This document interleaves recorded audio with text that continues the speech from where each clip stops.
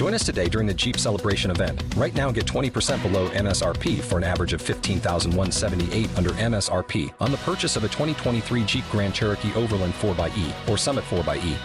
Not compatible with lease offers or with any other consumer incentive offers. $15,178 average based on 20% below average MSRP from all 2023 Grand Cherokee Overland 4xE and Summit 4xE models in dealer stock. Residency restrictions apply. Take retail delivery from dealer stock by 4/1. Jeep is a registered trademark.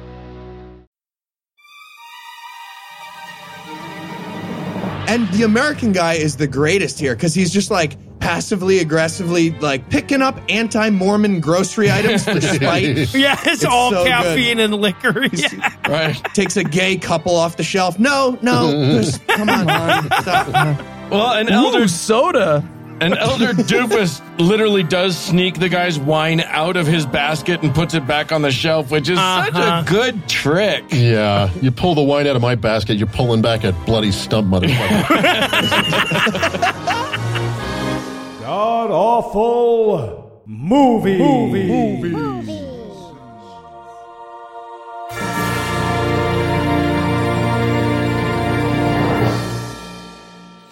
Welcome back to the Gamcast, where each week we sample another selection from Christian cinema because the film spotting guys already had dibs on good movies. I'm your host, Noah Lugeons, and sitting 700 miles to my immediate left is my good friend Heath Enright. Heath, welcome back. Thanks, Noah. I'm so flippin' excited. Let's flippin' do this. Let's flippin' do it indeed. Flip, yeah. If you were anywhere near me, I would punch you so hard right now. Just you owe him one. Of course, sitting 900 miles to my northeast is my bad friend Eli Bosnick. Eli, how are you this fine afternoon, sir? I want to flip. All right, now, calm down. And also joining us for week 3 of Mormon Movie Month are 2/3 of our favorite DIY podcast, The How-To Heretic, Doug, Dan. Welcome back to the show. Hey, Noah. Flip off, everybody. Well, you can tell this Mormon movie shit sinking in right here. It gets what under the you. flip are we talking about? Right? This is weird. We'll explain. They don't even know the flipping movie yet. Now, unfortunately, Mark couldn't make it because I'm assuming he learned his flipping lesson the last time, unlike you guys, right? Or some of us are more into masochism than others. It's just a kink thing. Whatever your thing is, it's fine. No judgment here. All right, so tell us, Heath, what are these flip jokes all about? What are we going to be breaking down today? We watched The Best 2 Years. It's the story of Mormon missionaries in Amsterdam. So it's just 2 straight hours of Dutch people being just perfectly happy and Mormon missionaries having nervous breakdowns. It really is. It really is. You get just in the background, you're like, wow, everyone here is having a better time than you guys. The entire country. Maybe that's what the title is. Maybe the best 2 years are these other people's good years. Yeah, the extra. And the in protagonist this of the socialist film. paradise. Yeah. Seems like the worst part of their lives is, I'm going to say you. It's the worst part of their lives. Dealing with you. All right, so Eli, how bad was this movie? Well, if you love shopping lists, but the thrills and chills of the dairy items are just too much for you, you will love this movie. This movie is on YouTube, and when I finished watching it, the algorithm suggested that I kill myself. That is how boring this movie is. You could put a gun to my head right now and ask me to describe the plot of this movie, and I'd be like, grocery store. Yeah, shopping lists. I'll read in fairness, it's a pretty simple algorithm that was always doing that. Yeah, it's just following your Facebook posts, man. So I have questions because we've watched a bunch of these Mormon missionary movies now, and every single one of them makes being a Mormon missionary seem like the worst possible idea any human being could have. And I know that they're like making them seem better than they are, right? Like they have to be. It's a movie. I was a Mormon missionary. Yeah, I think you're delving into Doug's territory over here. That's why I'm bringing it up. So, Doug, is it even worse than this? Well, the one thing I will give this movie is it did manage to get the futility, the stupidity, and the crackling sexual tension of a Mormon mission. Definitely got that right. All right. Compliment sandwich. You guys have to understand that Doug went on possibly one of the worst missions available. Like, Exactly. I don't know who it was that got Doug's application and decided where he was going to go, but that person had a vendetta. Yeah. Where was just your mission? A point of personal order here, guys. The first time we reviewed one of these movies, it was set in sunny Southern California. Mm-hmm. And this one has them navigating the hellscape that is Holland. Yeah. So where's my missionary movie? I spent 2 years in fucking Honduras. Oh, God. Where's my lighthearted romp of navigating malaria, dengue fever, and dysentery while not getting shot by narco traffickers? Well, to be fair, we did watch that one. All of that is real. Hey, Doug, someone took your pamphlet. Yay! And used it to burn a witch. Oh. I need you to lead. Mark, come get me. All right. So is there anything we want to nominate this one for being the best at being the worst at? Yeah, I'm going to go with best worst setting for a movie about language barriers. They wanted a bunch of jokes about that, and they went with the Netherlands, where everybody speaks 19 languages, definitely including English. Right. I'll nominate this for the best worst passage of time. Nearly the first half of this movie takes place in real time on a single morning. Yes. And then another huge portion is time-lapse montages. This movie is stuck in either first gear or warp 9. Yeah, there is no middle. Because at the end of it, I was like, wait, was that 2 years? How the hell? Wait, okay. Okay, speaking of which, this is because this movie just gets the time dimension all wrong. I was going to go with best worst deceptive runtime. All right, so we just got back from San Francisco. We did the big hangout, the big live stream for all of our patrons. It was a whole thing. It took a week to prepare it. I get back. I've got a ton of work to do. And I look at the movie that we're doing. It's on YouTube. Eli sent me a link, and I look and I see that it's 37 minutes long. And I'm like, that's about right, because Mormon movies are all either 37 minutes or 3.5 hours. That was part 1 of 3, God damn it. So, I went for 2 days thinking, oh, it's 37 minutes. I've got plenty. I can get a lot of other work done. I can get caught up on a ton of shit. And then I went to watch it yesterday, and it's 2 fucking hours worth of movie. Did you guys watch the other 2 parts? I was not instructed. I was told it was this file, and that's what I watched. That's what I watched. Don't worry if you missed it, Heath. Nothing happened. Yeah, right. Right. Okay. You can guess the jokes. It's easy. This is certainly a movie you can wing, yes. I'm going to nominate it for the best worst sales pitch for missionary work. Because, look, all the other missionary movies are about, how hard it is. This one's supposed to be pitching us on how great it is. It's in the title. Yeah. And to me, basically, the whole thing of this movie is, hey, you want to take 2 years of your life to live in disgusting squalor, never less than 3 feet from other men you don't really like, in order to bother countless people in languages you weren't sufficiently trained to speak, who will reject you, and be hopelessly bogged down in menial statistic tracking while your girlfriend, guaranteed, fucks another guy back home? Where do I sign up? And again, they're making it seem better than it is, aren't they? Aren't they, Doug? And that was my best worst setup for disappointment. Look, I know I am last on this podcast when it comes to being a Mormon missionary, but the idea that it will literally be your best 2 years, the name of the movie is I could make a romantic comedy about a guy who falls in love with a root canal, and it would contain more reality than this movie. It's an orifice. All right, well, if there's one thing I know about Mormon missionary movies, it's that they're longer than Mormon missions. So we're going to keep the break brief, and when we come back, we'll break down all the montages of previous montages that are the best 2 years.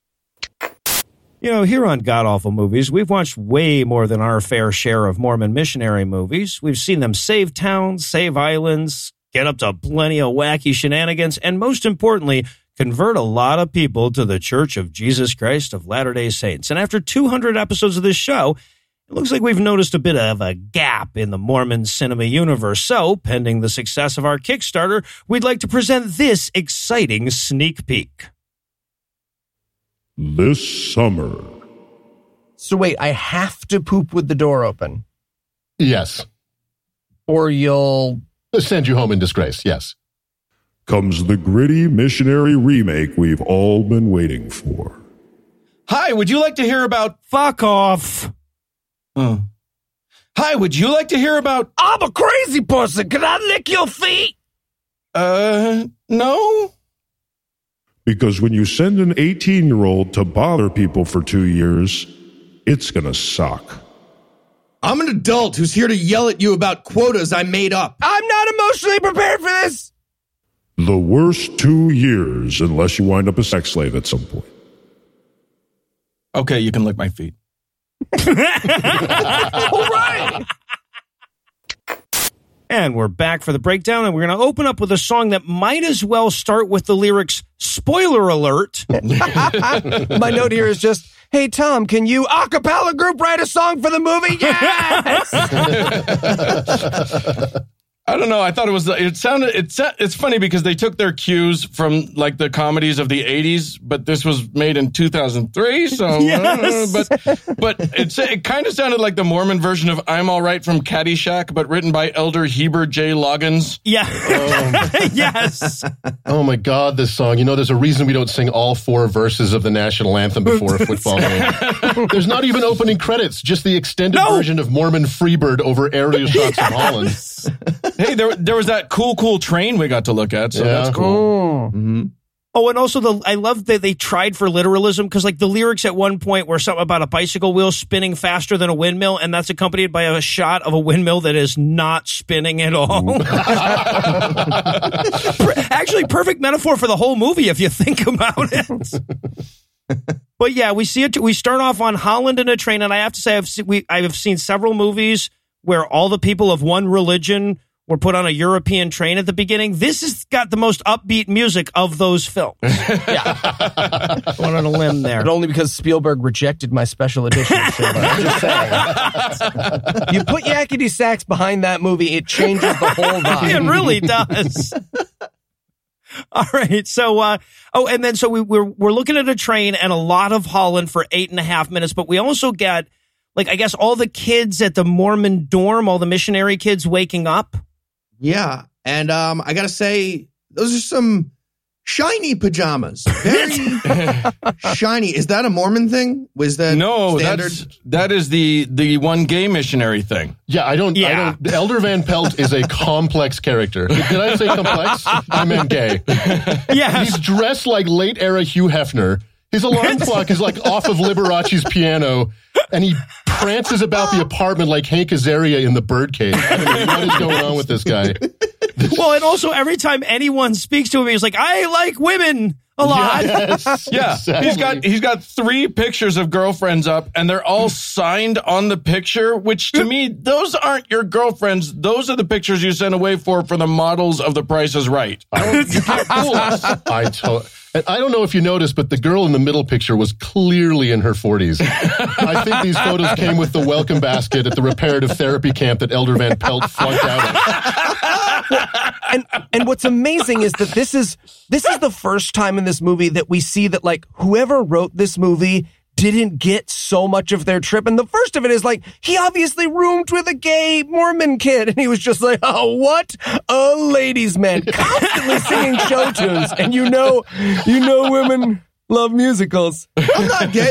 Watch me do. Why would I be doing this 1980s Jane Fonda workout if I was gay? That wouldn't make any sense. He literally does that. That is the truth. Yes. Okay. So we meet 3 characters here. Good luck keeping track of them. I'll try to help. So you got Elder Rogers. He's the lazy one who just doesn't give a shit about Mormoning anymore. Breakfast Club. You have Elder Van Pelt, who is the closeted gay missionary who they'll present as a ladies' man. And then you have Elder Johnson, who has so little personality that they make his entire character arc, I have a cassette but no cassette player. Cassette tape. Yep, that's what I call him in my notes, is cassette tape. Yeah, that's Elder Johnson. I call them elder responsible, elder quote girlfriends, and elder bad elder. Yeah, and apparently Elder Bad Elder, that's Rogers, he's nervous because he's got a new companion coming in. And what if he's some kind of dork?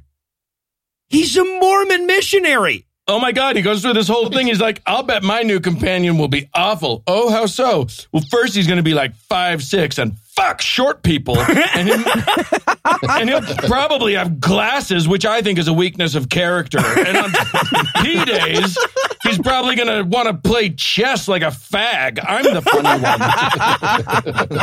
one. Yeah, but that's his big fear. And meanwhile, we cut to this weird fucking POV shot of this is Greenie. This is his new companion that's on the train on his way there, and he's giving out Books of Mormon on the train. Yeah, this movie is triggering enough for me without the POV. It's like playing a first-person shooter with mittens on. For the love of God. But it's weird. It's shot like a horror film. Yeah, it's like when you see only the machete from the murderer's perspective, and he's picking his victim. It's so weird. It feels very creepy and so unnecessary. Nothing is established by this shot, right?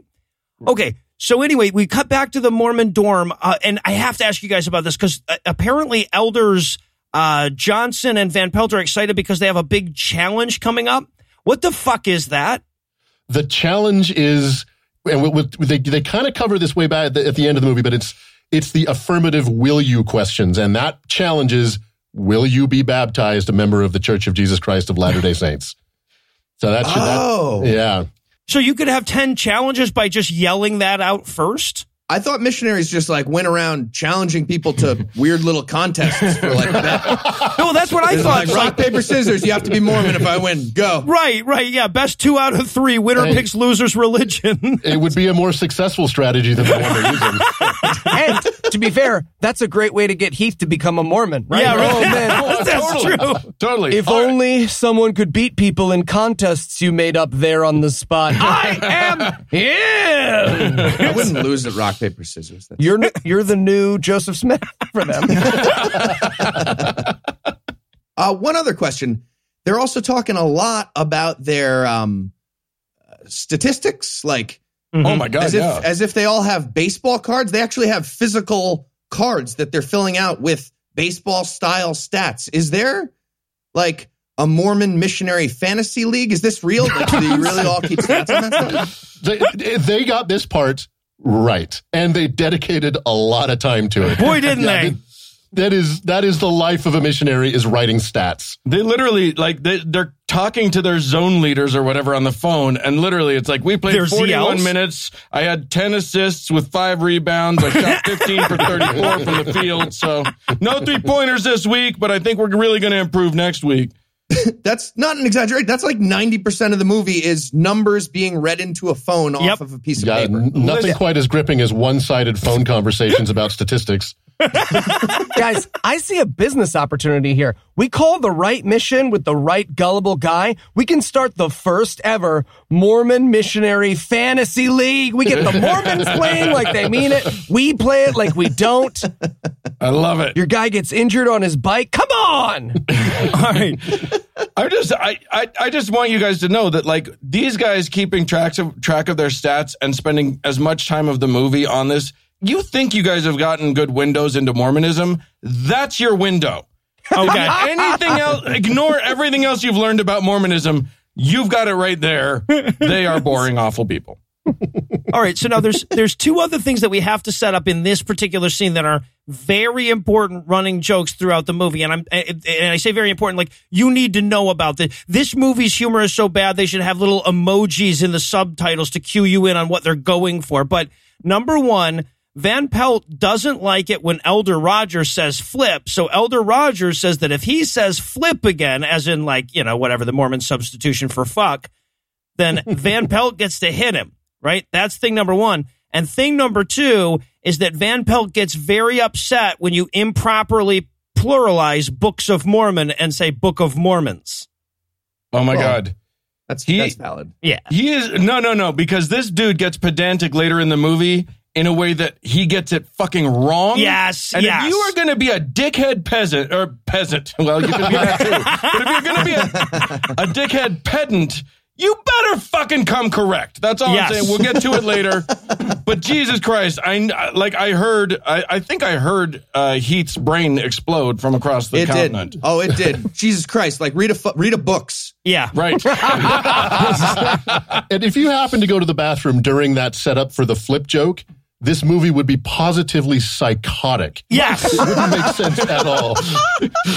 I think it would be better, actually, now that I think about it. They're just like punching each other in the face for no reason for the next 2 hours. Yeah, forget seeing Detective Pikachu if you don't know anything about Pokemon. Watch this movie and miss the first 10 minutes. Right.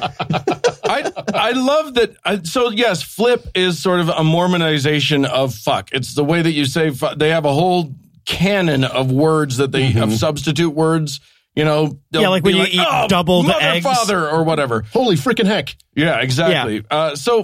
But flip is like totally fine. I can confirm this because I accidentally worked on Mormon TV last year and was sent an official list by the Mormon TV that I worked for of like, not just don't swear, weird, insane, childlike substitutions they had. It's a nightmare. And flip is one of them. Oh my God. Just a week of Eli being like, flip your face. Flip your face. Go for himself. But what I love is that Elder Girlfriends is like, hey, I hate it when you say flip. And the other guy's like, oh, well, that's totally valid. You can punch me now. Yeah. Why does he have to stop saying flip? Who made you the boss? I feel like Johnson just likes to get punched. So, show. Yeah. Mm-hmm. Well, or rather, he likes to retaliate, which we'll learn later on. All right, so now we are 15 minutes into the fucking movie. That train from the opening credits just pulled up. The other three Mormons are biking quickly to the train station because they're running late, despite the fact that the last scene included not one, not two, but three instances of them saying, well, we sure better pick up the new guy this morning at the train station. Yeah, the guy from Memento would have absolutely no problem following along with this movie. I can't give this movie many compliments, but Memento guy would be like, yep, I totally get it. All right, so they get to their to the train station. The Mormon's already come and gone, right? They've lost their Mormon, and I don't know if this was meant to be funny. This was one of only two funny moments in the entire movie, but they find a Book of Mormon in the garbage, and they're like, no, he's been here. Like they're going to track that like footprint. Oh, that was the best. I got to assume that's real. Like missionaries, do you guys constantly have to just circle back and be like, yep, they're all in the garbage. There they are. We recycled them all back. I gave 10 away. I got 10 back.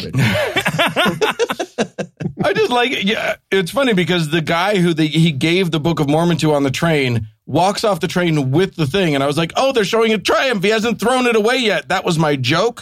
And then, no, they circled back. He did throw it away. It was in the trash. Amsterdam's the best. I was rooting so hard for secular Amsterdam to win the movie. Totally. And like the missionaries just like give up and start an atheist podcast. Like secular Amsterdam is clearly the protagonist by accident of this movie. And it wins. Spoiler alert, it wins. Oh boy, does it. I love that he gets off the train and there's no one there to pick him up. I just figured he'd probably have to find his own boat to Tonga at that point. Because I'm going to have to eat my own feet. Fuck. All right. So, but this is where they find him because I guess like they come over the PA and they're like, hey, somebody come get this fucking Mormon. He's lost. And they meet Elder Calhoun, and wouldn't you know it, he's a short person with glasses that plays chess. This will be such an odd couple. Exactly. Why is anybody surprised? Is that not like, is your Mormon missionary partner ever the Fonz on a motorcycle all of a sudden? No, he's never. It's always some bumpkin from rural Utah. What do you expect? Some guy pulls up. Hope you fellows don't mind. I have an armpit vagina.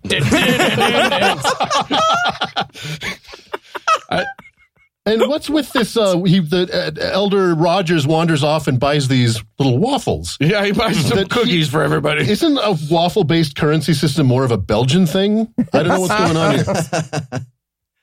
Those things are the best, though. I actually stopped and got lemon ricotta pancakes at this point when I first saw the pancakes. They are really good. Or those waffly things, whatever they are. Yeah. Throw up waffles? Yeah, they're great.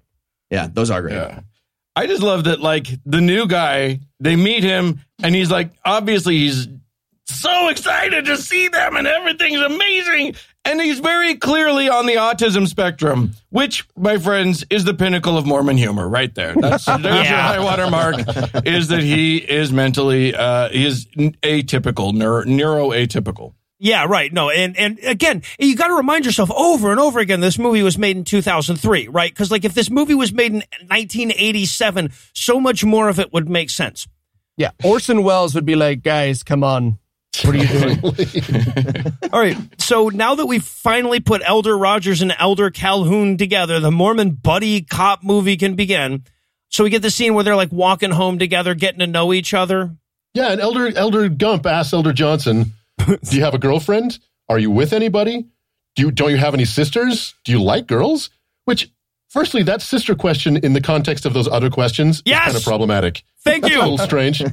But Elder Johnson stops and gives him such a look that I'm positive they cut away just before he said, I'm not a fag, okay? I feel like that got taken out in post. I felt like that was just a pickup. I felt like they just understood that they were about to go and fuck. If I wanted to suck a penis, would yours be a good one to? How you doing on Demons? Well, and it was crazy. It was like, so you don't have sisters? Are you gay? Like, that was which was a weird juxtaposition, I thought. Right, but this is where we learn that Elder Nerdy isn't from Mormon family. His parents are Catholic, and he became Mormon as a child, and we will never find out how that happened. No. Oh, my God. Nope. I mean, I have an idea. Lulu, doing little kid stuff. Little kid stuff is my favorite stuff. Well, hello there, son. How do you like a change of religions? Oh, well, gee, I don't know, mister. We have another book like the Bible to read, except more boring. Wow, you do? Yep. And as soon as you're interested, we'll turn everything into a weird test that you could fail, which means you'll burn in hell forever. Awesome. But I tell you what, you change religions fast enough, we might just send you anywhere the fuck we want in 2 years to poop with the door open. Stop selling, you've hit gold. It's got to be something like that. Yeah, right. Reading the King James Bible, and I'm like, this is great, but this could use a supplement with an upstate New York perspective from thousands of years later. A little Asia-centric, don't you think? Okay, so they get back to the house, and at this point, I've just a little tiny note here. The music bed that was playing in that last scene ended, and then they just started it over like the cantina in Star Wars for this next scene. I love it. Okay, so Elder Dork, the Elder Calhoun, is learning to speak Dutch, but he's doing it with a Southern accent, so that's humor adjacent, right? He's bad at the language they didn't teach him. That's hilarious. And also, he shows him around the little shithole that, like, this would be an illegal place to rent to people, right? One very weird commonality between Honduras and Holland, the shower situation. Oh, really? It is a little known fact that modern Netherlands is basically the same as communist era Siberia. Yeah. Fridge doesn't work, so, if you want to keep something cold, stick your finger up your ass and wish real hard. Oh, this whole time I really wanted a bunch of Dutch people from like a welfare program to show up and help out the Mormon missionaries, get them out of poverty, build them a well. Yeah. I mean, a lot of it is like, guys, if you wanted to make a movie about missionaries in the third world, you can do that. That would be cheaper to film than this first world paradise of modern conveniences and pretending it's hard to live there. Come on. Go to rural Utah, right? Anywhere. All right, so he's showing him around the place. He's showing Calhoun around the place, and then Elders Van Pelt and Johnson get home. They're very excited about the mail because Elder Van Pelt has sexy letters coming from ladies, from women. 100%. Okay, Noah, I don't like to give notes as we're doing the podcast. excited about the mail. I would go with No, more you're of right. a You're right. I didn't really sell it. murdering each other for the mail. Seems like more. The minute the mail comes through the slot and they're all like, blood sport, it is a nightmare. Totally. And getting mail was definitely a thing, but Elder Van Pelt is acting like he did 2 huge rails of biker crank right now. It's insanity. It's genuine insanity. He's jacked up like the Mexicans in Training Day when they went to kill Ethan Hawke. Yeah, just turns into a wildly aggressive wrestling match, and I'm assuming this turns into tickling and making out a lot. Right? Yeah. In real life, that's what happens. You didn't want to I'll never tell. part again? But so most of it, of course, is for Van Pelt, but there's also one letter for Elder Johnson with a cassette tape from his girlfriend inside. Now, Eli, what that is you put it into a machine and it's got an audio recording on it. I have no idea how we would even begin to describe that to anyone under the age of 40. It's like 0.073% of an MP3, but physically you have to carry it around. You know, music, you know, celluloid. Okay. Hear me out. I want you to imagine 1/10 of an MP3, but it's made of glass. Stupid. Stupid. Imagine human hair tangled in exactly the right position. It's like a singing telegram, but it's just zeros and ones that they sing to. Oh, no. This is way before zeros and ones. Yeah, exactly. This is before bass fucking boost. Like this. Oh, yeah, don't put it near a magnet. I forgot to tell you. This is an analog signal. We are talking analog signal. Yeah, but the key, though, is that after he painfully orgasms at the sight of the cassette tape, he needs to find a cassette player, but damn it, he can't find one anywhere. Which seems to be the sort of the big question of the entire movie at this point. Like it becomes the only plot that we've got. I would argue it's the only plot we ever get. Spoiler alert. Yes, exactly. And the tape with the bad news that's on it, spoiler alert, could have just shown up later in the movie. Yes. It didn't have to be here right now. Yeah. We'd miss out on all those great comedy shenanigans where he's looking for a cassette player, but it is elsewhere. Yeah.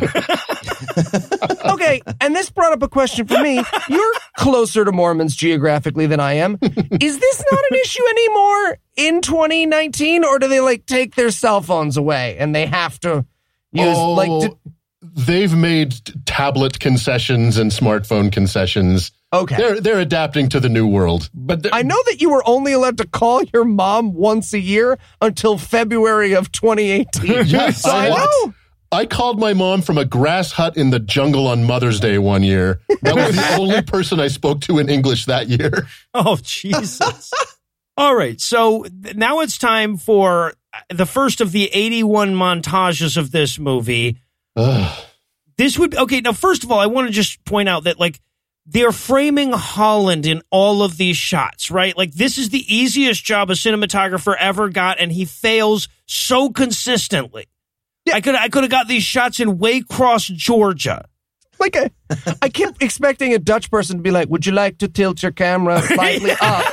Show the flowers. The beautiful parks we have literally everywhere. No, I think mostly sidewalk is what I'm going for. If sidewalk could take up 90 to 100% of the frame.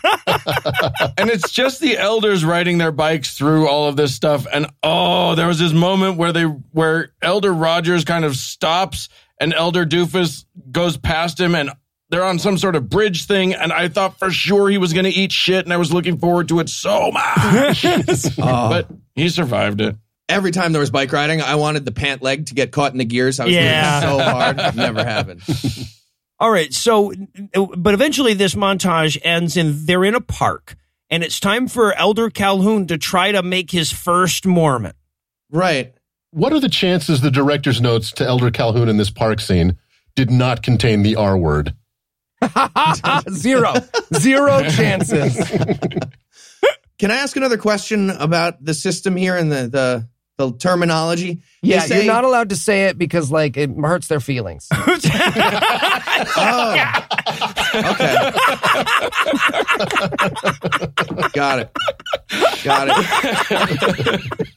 Also, second question. They say, let's go place some books.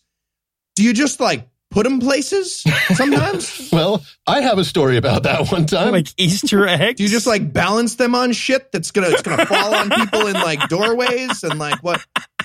I totally juked my own stats a couple times by just leaving piles of books in alleys. Good for you, Doug. How many baptisms did you get during your 2 years? I was not in Holland. I was in a different kind of country. I baptized quite a few people, mostly 14-year-olds, none of whom I assume are still in any way related to the Mormon Church. Yeah, they did it for the cookie. I get it. Wow. Oh, yeah. Oh, my gosh. They did it for the bath. Are you kidding? I'm sorry. You're going to dunk me in clean water in Honduras in the 80s? Yes! That brings up a point that will be pertinent to later in this movie. Doug, when you baptized people in Honduras, did you use a baptismal font? Well, occasionally. Okay. But sometimes we did baptize in rivers and a couple times even in the ocean. Never in a crowded industrial waterway, but we'll leave that for later. Okay. Good to know. Spoiler alert, someone will get hit with a steamship later in this movie. Here's what I love. I love that Elder Bad Elder is still being really, really bad at this, and he doesn't give a flying fuck about any of it. He keeps leaving the dude in his dust. He keeps trying to ditch on his companion. And there's this great moment where he's just sitting in the park. Elder Rogers has it fucking figured out. He is like, fuck this missionary shit. This place is gorgeous. I've got a camera. I'm not interested in he's doing it right. Yeah. He has actually figured this shit out. And he keeps sending Elder Doofus away to okay, go talk to that guy. It's like a parent who's really trying to get rid of their kid. It's like Heath and I on a snipe hunt. He's like, oh, you almost got him, buddy. You almost got him. You go. He's so close. And Elder Doofus is like, wait, I don't speak enough Dutch. And he's like, you'll be fine. Get out there. Yeah. All right. So he sends him out to the first guy, the guy that's got the gum he's trying to throw away, but Elder Calhoun's in his way. It's humor adjacent again. No, it's not. Nope. But it doesn't go well for him. He does not turn this guy into a Mormon. First of all, he's speaking Dutch to him the whole time, but the guy's American. Classic misunderstanding. Yeah. Really funny. Really, really funny. Oh, yeah. No, you can get 8 minutes out of that in a movie. Right. Well, what I love is he's like, oh, no, I'm American. I speak English. And he's like, are you a missionary too? I'll fight you to the death. Are you from the other team? And I got to admit, this character comes back and eventually becomes Mormon. But I so wanted this guy to be like, all right, I'm going to go fuck this girl I'm fucking in Amsterdam. The best place to fuck people. Have fun bothering people. And being celibate. I'm going to go smoke all of the weed. I'll be enjoying the observable universe. Yeah. Yeah, no, I do love, though, that, like, to Heath's point, secular Amsterdam wins. They make one Mormon while they're here, and he's American. Yeah. Right, yeah, exactly. All right, so now we head back to back home where Elder Calhoun is going to learn Dutch tonight. And they go for the humor moment where he verps as he's trying to speak Dutch because the language is so guttural. Oh, my God. I realized I was in real trouble in this scene because the movie has been so bad up to this point that when Elder Doofus chokes on his Dutch G, I actually laughed. I did too. Fuck. Which, by the way, is the perfect metaphor for Mormon missionary work because they just wear you down until your brain can't make sense anymore. I see why that might be funny if better done. I'll laugh. Yeah, no, I get it.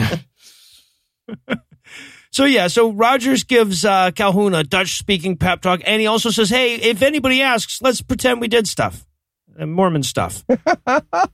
And they're so bad at covering it up. They walk in, they're like, who's this? And he's like, we did not. have a dick sucking contest. Which I won. I won that one, but it didn't happen. You did not break up with me for, quote, just laying there during sex. That didn't happen either.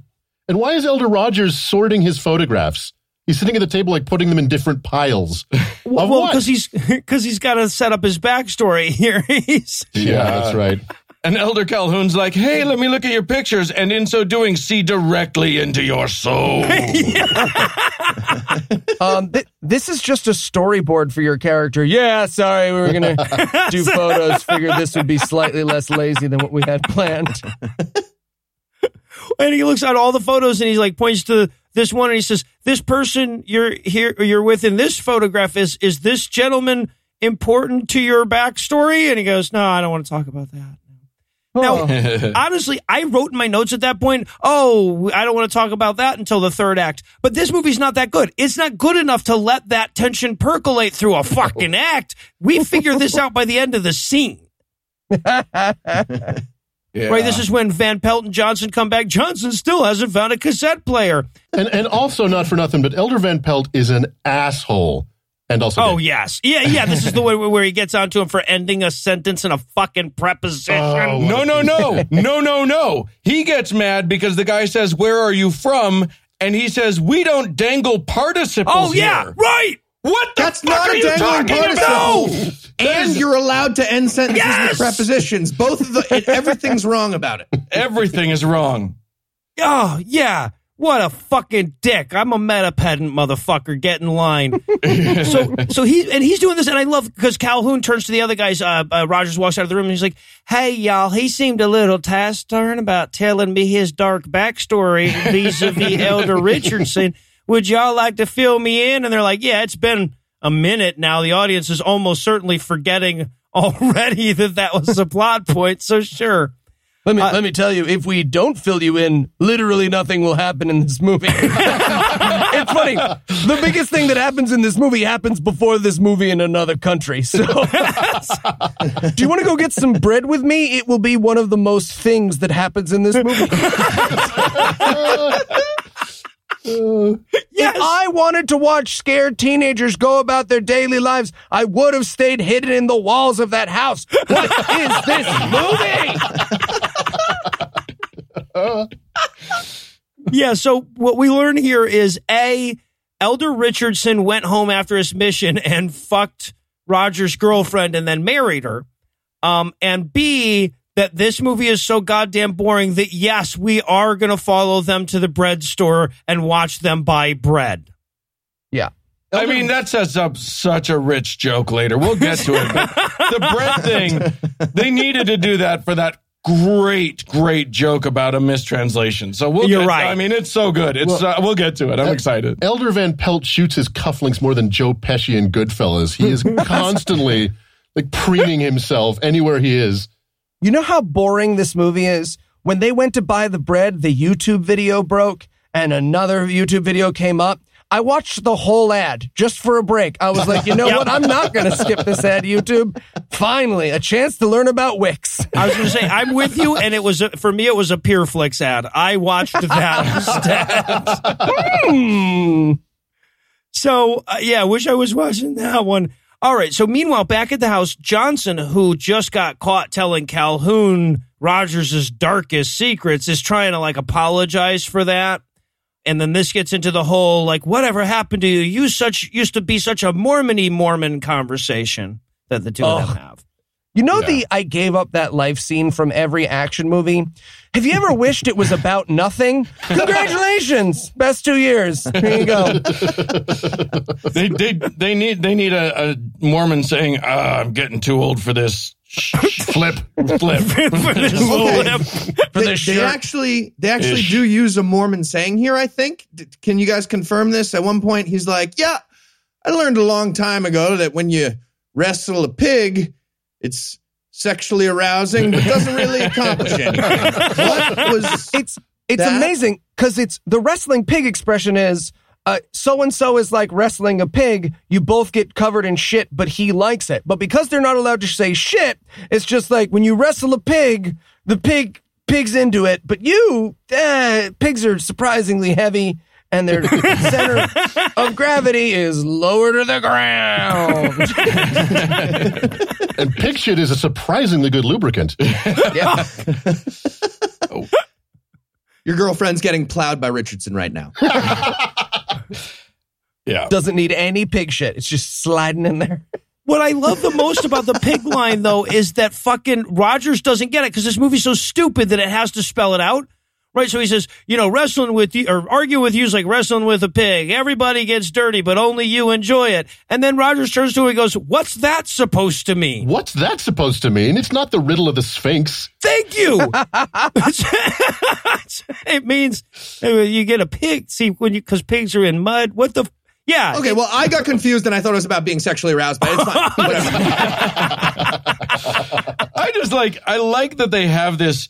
They finally get to this heart-to-heart where Johnson's just calling him on his shit. And he's like, do you even have a testimony? And he's like, no, I've got photography now. It's much better. Yeah, it's a real thing. What does that mean? You have a testimony? Is that like Mormon talk for like Stella's Groove and like you gotta get it back here? Or like, what's that mean? You know what? I know this That's one. a pretty good example. That's actually way better than anything I would have come up with. I know this one.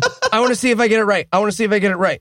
So when the kids are doing the flip charts, they get to a space in the flip charts where the 18-year-old child, is supposed to tell you how Joseph Smith influenced his life. And so the weird, overwritten script that they've delivered stops, and the kid tells you about a time he was riding his bike and almost got hit by a car. That's it, right? Is that the testimony? Did I get it? That's it. I mean, that's part of it.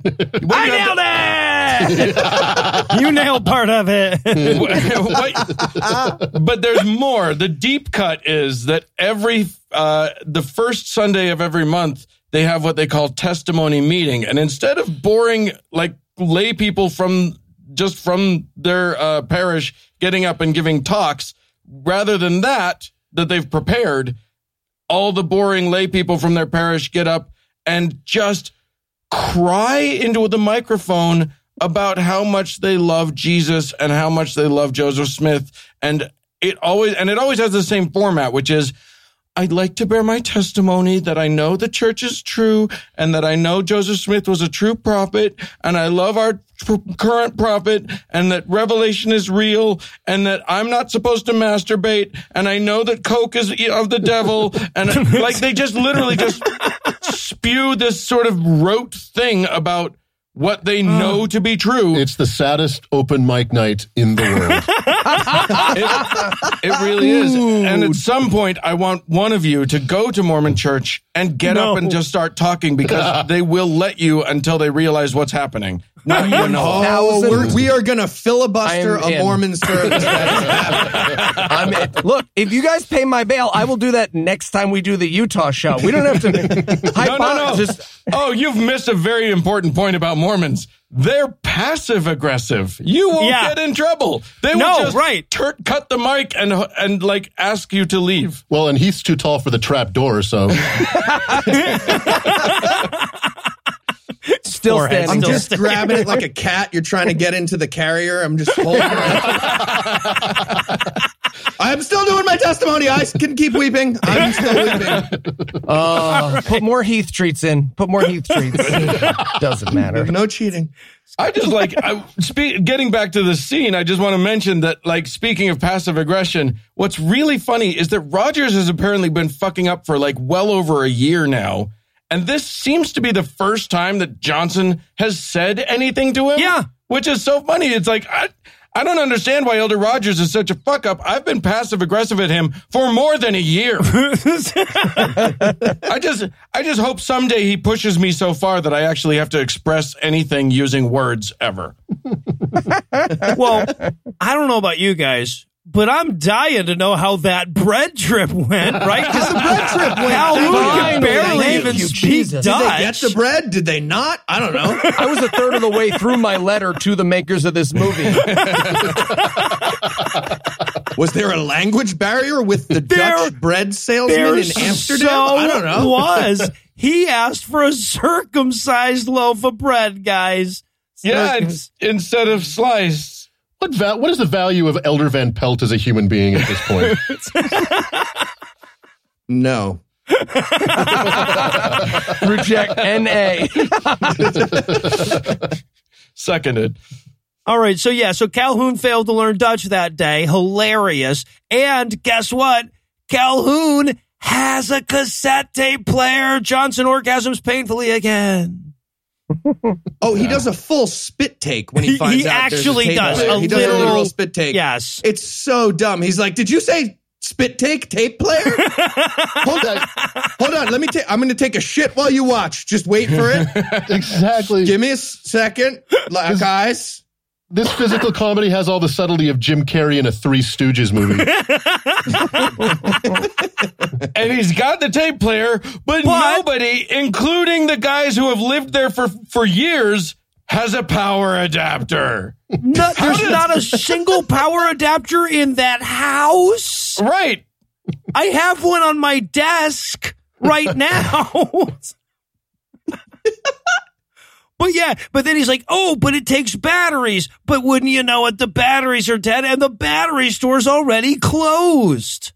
Except that he's going to go to the store. He's going to go to the store and he grabs the shoes that are on grabs the tape out of the tape player. Oh no! He broke the tape. It's so humorous, Jason. It's literally he steps on the only plot we've had so far. I was like, oh. With his giant wooden decorative shoes. Yeah. Oh. Boy, they were trying. I wanted them to keep going with the tape shenanigans that this movie just becomes some overly long heads in a duffel bag thing where it's like, we stopped making batteries here in Amsterdam. Now we only use Strusel power. And he's like, I'll tell you, this movie could have saved itself if he just shot himself in the face at some point.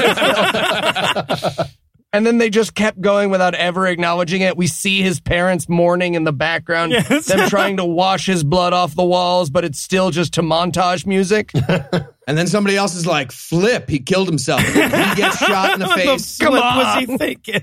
And then it's like a Reservoir Dogs ending. They all just say flip and shoot each other at the same time. All right, so I'm going to take the unusual step here of just reading the scene cue as Eli wrote it. Normally, it'll just be a line of dialogue or a description of where the scene takes place. But for this scene, Eli has written, not the beginning of a gay porn, just everyone bent over their beds and slow panning over their butts. This is the beginning of some gay porn also. Perhaps not in this moment, but... I feel like it's the end. I feel like we missed the good stuff. They're not so much kneeling as presenting their hindquarters to an alpha. Oh, yeah. Oh, 100%. The asses are all the way turned out for praying. Is there a standard posture in the fucking manual? Do you have to pop it up? That's something new to me, I guess. I don't know. I just knelt there like a dumbass. I don't know. I had to go all the way down like I was bowing to Mecca. Later, Elder Rogers totally does that. He literally does. I was going to ask about that too. Does one guy have to have their face on the ground to do the magic? It's like the game where one guy's got to be sitting, one guy's got to be leaning, one guy's got to be standing the whole time. It's like that. It's like when you jump your car, you got to have one on the engine block. I feel like maybe it's... At this point in the movie, I had what I think is a pretty major revelation, which is if you're a gay guy with a bathroom fetish, your Mormon mission are your best 2 years, right? And nobody can poop with the door closed. Everyone's kneeling over. They're stuck with you. Sorry. I think we talked about this in a past Mormon movie, but can you remind me why you have to lock eyes with everybody while you're shitting with the door open as a policy? So one of the only inaccuracies in this movie is that Elder Roger keeps bouncing out on people. That is a cardinal sin to the degree that you can't shit without being in view of your companion. Because why? Masturbation could happen. You'll masturbate. Yeah, you would masturbate 100%, and that's not allowed. And let me I'll tell you, still masturbate if I'm staring at you while I'm shitting. I don't see how that stops anything. Speeds it up. I'll tell you. That'll speed it up. Exactly. Thank you. Yeah. I'm sorry. Now I get to masturbate and establish dominance? Yeah. I just want to know, like, I want to see the load of semen that comes out of a dick where the guy actually didn't masturbate for the entire 2 years of his Mormon mission. Well, apparently it's enough to clog a toilet later in the movie. Okay, so now they have the fallen asleep scene where Calhoun goes to sleep in his starched white shirt and his blazer. Right. We get that little, like, anybody still awake? You guys want to play a game? You guys heard of docking? Do you know what docking is? You guys want to play fuck, marry, kill? Or like, sorry, flip marry, also marry? Yeah, Marry, right. marry. Yeah, exactly. Flip, marry, also marry, the three girls on the wall? Yeah. All right. So, but then the next day, they're all getting up. I think it's about time for a great little montage of everybody Mormoning. And this is the failure montage, and the music is just, can we do another song with lyrics? But this time, let's try a sad polka. Yeah, no, you know what? That's nowhere near enough tuba. I'm going to need 3 times to 5 times the tuba. I've got a fever, and the only prescription. Yeah, Yeah. I'm all for More experimental music, but if tuba. you're going to pair an accordion with a tuba, why not toss a theremin in there and have Gilbert Godfrey scream the lyrics? Yeah, I wrote in my notes, music note, we are terrified that you might not know exactly what all these characters are thinking at all times. yes. And it's the saddest montage ever. It's so dark. It's literally a montage of tying, well, no, not even tying ties, clipping on ties. Yep. And Dutch people just like doing eye pokes as they walk past and just being like, no. And consider not. what they're failing at here is giving away a free book. Yeah, but people in the Netherlands are educated, so they know not to take something that somebody's just trying to hand them. Well, and all of the people in this country know who Mormons are except the only other American in the country. Yeah, right? What the hell? And there's this weird point in the montage where there's a lot of like, elder depression is walking down and everything's happening fast behind him. And so they've done this sort of fast motion thing. Yeah. But like there's one time when Elder Rogers is turning way too slowly to Elder Doofus. And it's like they clearly, like, while everyone around them is in fast motion, which means that they told him to like turn super slowly while they shot in slow speed, and it ended up being too slow, but they just didn't have the budget to redo it. To do it again. Yeah, exactly. They think montages are like Inception, but they have to like act it out. Well, I'm sorry, was it just me or was this montage followed immediately by another montage? It was. Oh, yeah. They were like, did it. Shit, more footage. And like any good montage, you shouldn't be able to tell if it takes place over several weeks or a single day. Yeah, exactly. Yeah, right. I also like that this is where we establish Elder Doofus as Elder Rogers' support puppy, which I think is cute. And it does give one hope that he's going to come out of that funk yet. Yes, it does. All right, so that montage ends, the second one, and we get the regular speed version of the thing they were doing in the montage. God damn it. So this is the scene where, it's so hard to like figure out where the scenes break in this, so I apologize if you guys are catching up with me in the notes, but this is the scene where like Van Pelt makes breakfast for him and Johnson, but Rogers makes an even better breakfast for him and Calhoun. Yeah, it's weird. He only makes breakfast enough for 2 people in a 4-person apartment? What a dick. You have to that's hard to do. Yeah. Yes. People need to be independent and make their own food. I'm going to eat what I make. Don't want to spoil you. By the way, the last montage has Rogers coming out of his funk, which means that now, yes, he does the pray all the way to the floor thing, which, by the way, sleeper cell, check his books of Mormon for explosives. But also, suddenly one montage, and this guy turns into Julia Child. He's got his apron on, he's making stuff. He has been a hardcore asshole to everybody this whole movie. And now suddenly he's like, I have turned over all of the leaves. I am now perfect. Well, right, because at some point he was sitting there going like, wait a minute, I'm moving at regular speed and everybody else is moving in fast motion. That normally signals some type of depression. All right.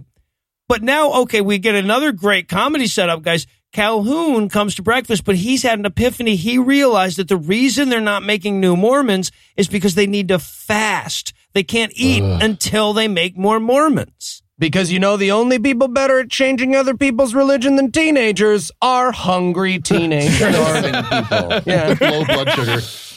Oh my God. And that is some serious ingratitude. Like, this guy he goes out of his way and makes a gorgeous breakfast for you. And you're like, nah, fuck it. We shouldn't eat. Jesus told me. Like, fuck you. You didn't even say thank you. So We have the worst fucking job already. We're passing out these books. People throw them right in the garbage. We can see it happen. And I'm going to be hangry all day while I try to fucking do that? No. you can tell this scene really got to Heath. Well, it was one of those moments where it's like, Gotta eat. His efforts went unappreciated. Back into the depression for you, Elder. Yeah, right. Well, and Elder Calhoun catches Elder Rogers buying some food a little later. Yeah. And boy, does the power dynamic of this duo flip quickly. Right? Oh, my God. Like Elder Calhoun frisks Elder Rogers like he was a black teenager all of a sudden. Oh, he goes to DEFCON 1 on that one. Yes. Which, I mean, look, I get it. You're mad that the guy went and bought stroopwafels, but to be fair, if your companion was Heath, he would have murdered you by now, Elder. Yeah. Oh, I Getting killed off and ate light. you. There you go. Problem solved. Yeah. Here, But- have but- a book. I just killed a guy. But yeah, he pats him all the way down and he finds like the waffle and an apple in his pockets and like a syringe of coffee in the heel of his boot and like gets really mad at him. Yeah, but Rogers doesn't get to eat till they make him Mormon. So Rogers starts helping him, and he hooks him up with this chick that seems pretty interested in Mormonism. She likes Jesus and everything. So eventually she agrees to actually take the Book of Mormon and go to the church, but guess what? That was the Mormon bishop's daughter the whole time. That was just see, Rogers was fucking with him so he'd get to eat now. What a weird comedy beat for her to participate in, though, right? Where he's just like, "Ha, ich Beinbone give you un Boken," and she's just like, "Yeah, absolutely, a religion." I'm just fucking kidding. I was just fucking with you. I'm supposed to be on your side, but I'm not. But they've been striking out all day. Calhoun wants to try one more place before he'll let anybody eat food. And so, to his credit, Rogers is like, how about a place with food? Yeah. So they go to proselytize in a grocery store. And literally, I love that Elder Rogers is like, look, they're stuck there. They fucking have to listen to you. You can block the door. They can't get out. And he's like, oh, good idea. Right. I don't know why we hadn't thought of that. And wouldn't you know it, Calhoun finds that same American guy from before that with the trash and the gum thing. And he thinks his name is Elmer. And to be fair, if I were to try and guess Elder Fudd's first name, I probably would have gone with Elmer. Oh, and what's amazing, so he meets him again and he's like, okay, time to give him the fast pitch for Mormonism. Hey, Mormons, if you're listening, I know you are. If you're listening, don't ever give anyone the fast pitch of your crazy religion. There was a guy in upstate New York, golden plates, started his own state, raped a bunch of kids, got shot trying to escape jail. What? Would you like to switch religions? Take this book in your hand. Touch the book. Touch it. There's a great white God. He actually says those exact words. Actually, what he says is that's why the Indians say there's a great white God. This movie was made in 2003. Oh my God. And the American guy is the greatest here because he's just like passively aggressively like pushing the guy away and like he's picking up anti-Mormon grocery items for spite. Yeah, it's all so caffeine good. and liquor. Yeah. Right. Takes a gay couple off the shelf. No, come on. Stop. Well, an Ooh, soda. Elder Doofus literally does sneak the guy's wine out of his basket and puts it back on the shelf, which is such a good trick. Yeah, you pull the wine out of my basket, you're pulling back a bloody stump, motherfucker. But he did achieve an amazing accomplishment, which was that he pestered a guy into taking a book. So Yep. Go team. The guy finally agreed not to throw it away where he could see him. Yeah. And he's like, give me your number and I'll call you. Yes. I'm on MySpace, actually. My name's Tom on MySpace. You can look me up right there. All right. So they head home. Calhoun is patiently waiting for that hot guy he met at the grocery store to call him. Oh, this is where I learned that placing the Book of Mormon is the Tinder hookup of Mormon 18-year-olds. Not gonna call. What is up with ye old-timey phone they've got in their apartment? Is their number Klondike 423?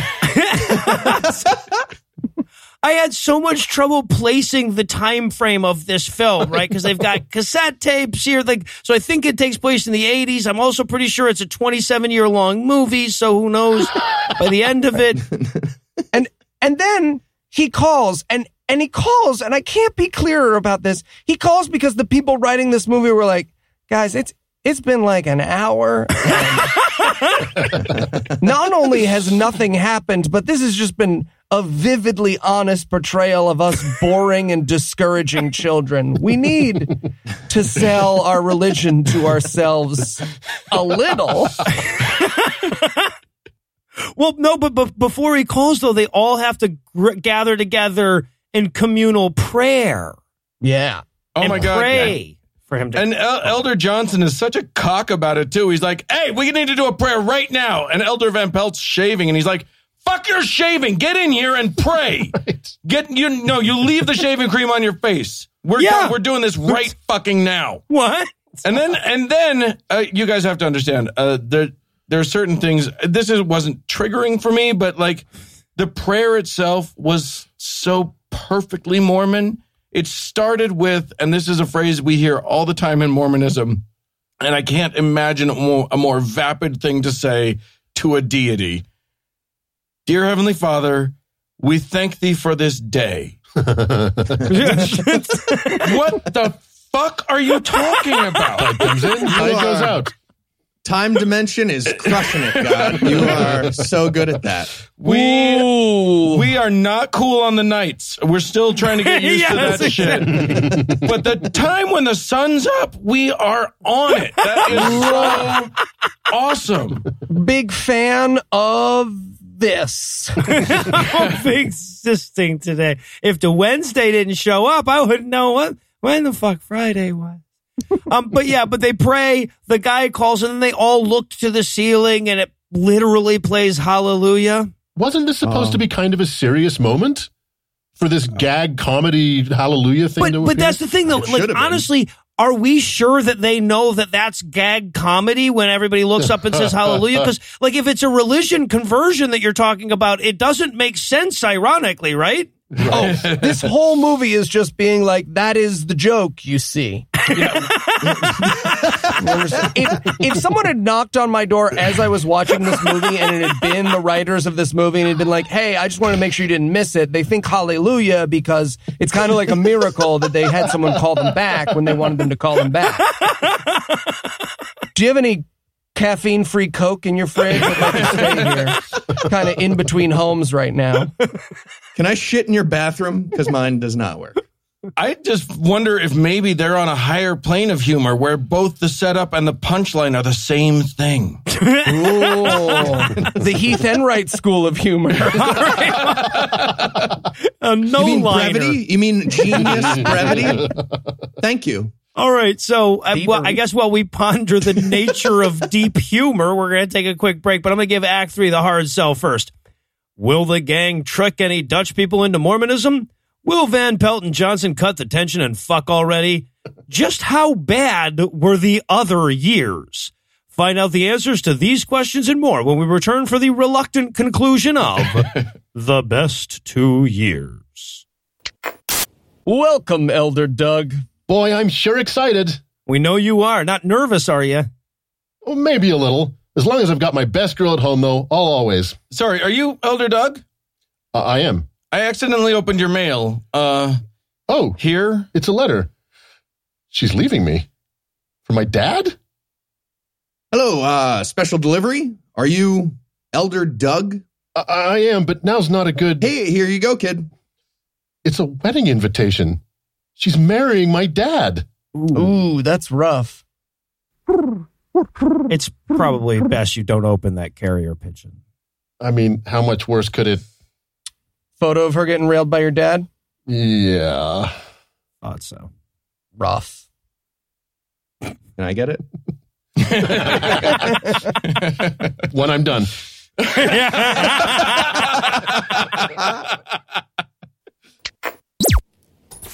And we're back for more of this shit. When we last left off, Calhoun had finally suckered somebody into listening to his pitch, and we're going to pick up the action with them game planning how to switch his religion. Now, I want to point out, we had an interstitial. This movie didn't, but they still felt the need to open this scene with them going like, hey, we're about to try to switch this guy's religion. We should game plan for that. Yeah, don't let our podcast break confuse you into thinking that this movie doesn't sum itself up every 44 seconds. All right, Memento Guy. What's going on now? Yeah. Oh, yeah. Well, and Love this movie. they do it by having them go I killed into my this. They do it by having them go into this like teenage girl, like, oh my god, he's coming! I can't believe he called. Oh, he's so hot! Oh my god! Yes.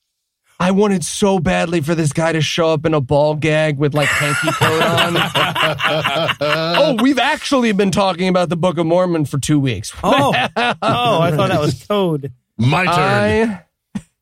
And so since we've already had the fucking setup list punchlines, let's have some punchline list setups too. How about the bathroom smells like poop?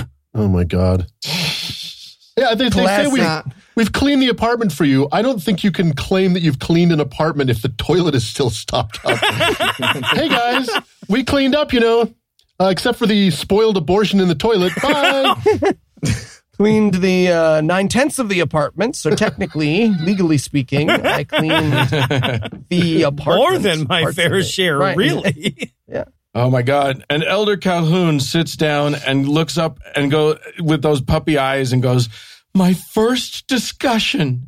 He has announced my first blank for everything he has experienced so far in the movie. My first Book of Mormon, my first discussion, my first boner that wasn't for my sister. Like, somebody needs to tell these writers that no matter how excited you are, nobody ever announces my first anything. That just doesn't happen in life. Nobody does that. All right. Well, I lost my virginity wrong. Apparently. All right. Yeah, but I took Noah's virginity wrong. Apparently. I took out an ad in the New York Times for that. It was a big deal. All right. So the American guy shows up. He's an optometrist, guys. No reason. And at first I thought this was going to be great because at first he's just there because he's like, yeah, you gave me a Dutch book, even though I told you I didn't speak Dutch, so this is useless. And I thought he was just going to leave after that, which would have been great. Just didn't want to throw this away. I'm not quite sure how many of these you have a lot? Okay, I should have just thrown it away then, I guess. I'll throw this in the garbage then where it belongs. But he was going to leave, but listen, Elder Rogers is back, baby. Time for the hard sell. ABC, always be converting. Posthumous for closers. Decaf is for closers. I loved Elder Rogers here, too, because he's like, listen, just fucking relax. You don't bear your testimony until the moment's right. It's just like taking your dick out. I will signal you for both of those things. That's okay. Elder CK can show me what to do. Nope, don't go by him. Don't do that. All right, so now the way this is going to break down, I do believe, is that Elder Rogers is going to tell him the pitch, and then I guess Elder Calhoun is going to follow along in the Joseph Smith pop-up book that he has. And listeners, this is very important. This is why you are never nice to those missionary kids. I made this mistake. I was like, oh, look at the hot little teenagers. Not physically. It was summer. I was like, honey, let me buy you a Starbucks. And then I immediately regretted it as they walked me through this goddamn religion timeshare presentation. Yes. Oh, it's just because they even hand him the Bible and said, could you read this passage? Like, no. Oh, yes. No, you already know what it says and I don't give a fuck. You read it. Oh. Also, Uncle Doug, very important. do they teach you to pause if the person doesn't comply? Because when my teenagers did this, I was like, no, it's okay, guys. It's just you drink your frappuccinos. They just held perfectly still until I started reading out of the Bible. It is like a high pressure sales technique. It is. And everything that Elder Rogers says going forward here with this intense sincerity is scripted. Yes. I can say exactly what he said from my memory in Spanish. I am not kidding. Yeah. It's every word of that was scripted.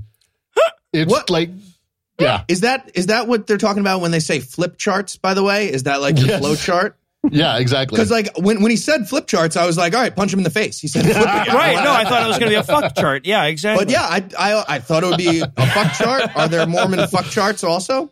Okay, I'm sorry. Wait. That's definitely when you only have one position, you don't need a chart. You need a chart for your wives. Missionary position, just sitting on a toilet with the fucking bathroom door open. Yeah. No, I'm sorry. That was Mormon missionary position. Okay, so I also have a question regarding the script here. Does it actually say asterisk tear up asterisk at some point? Oh, God. Yes.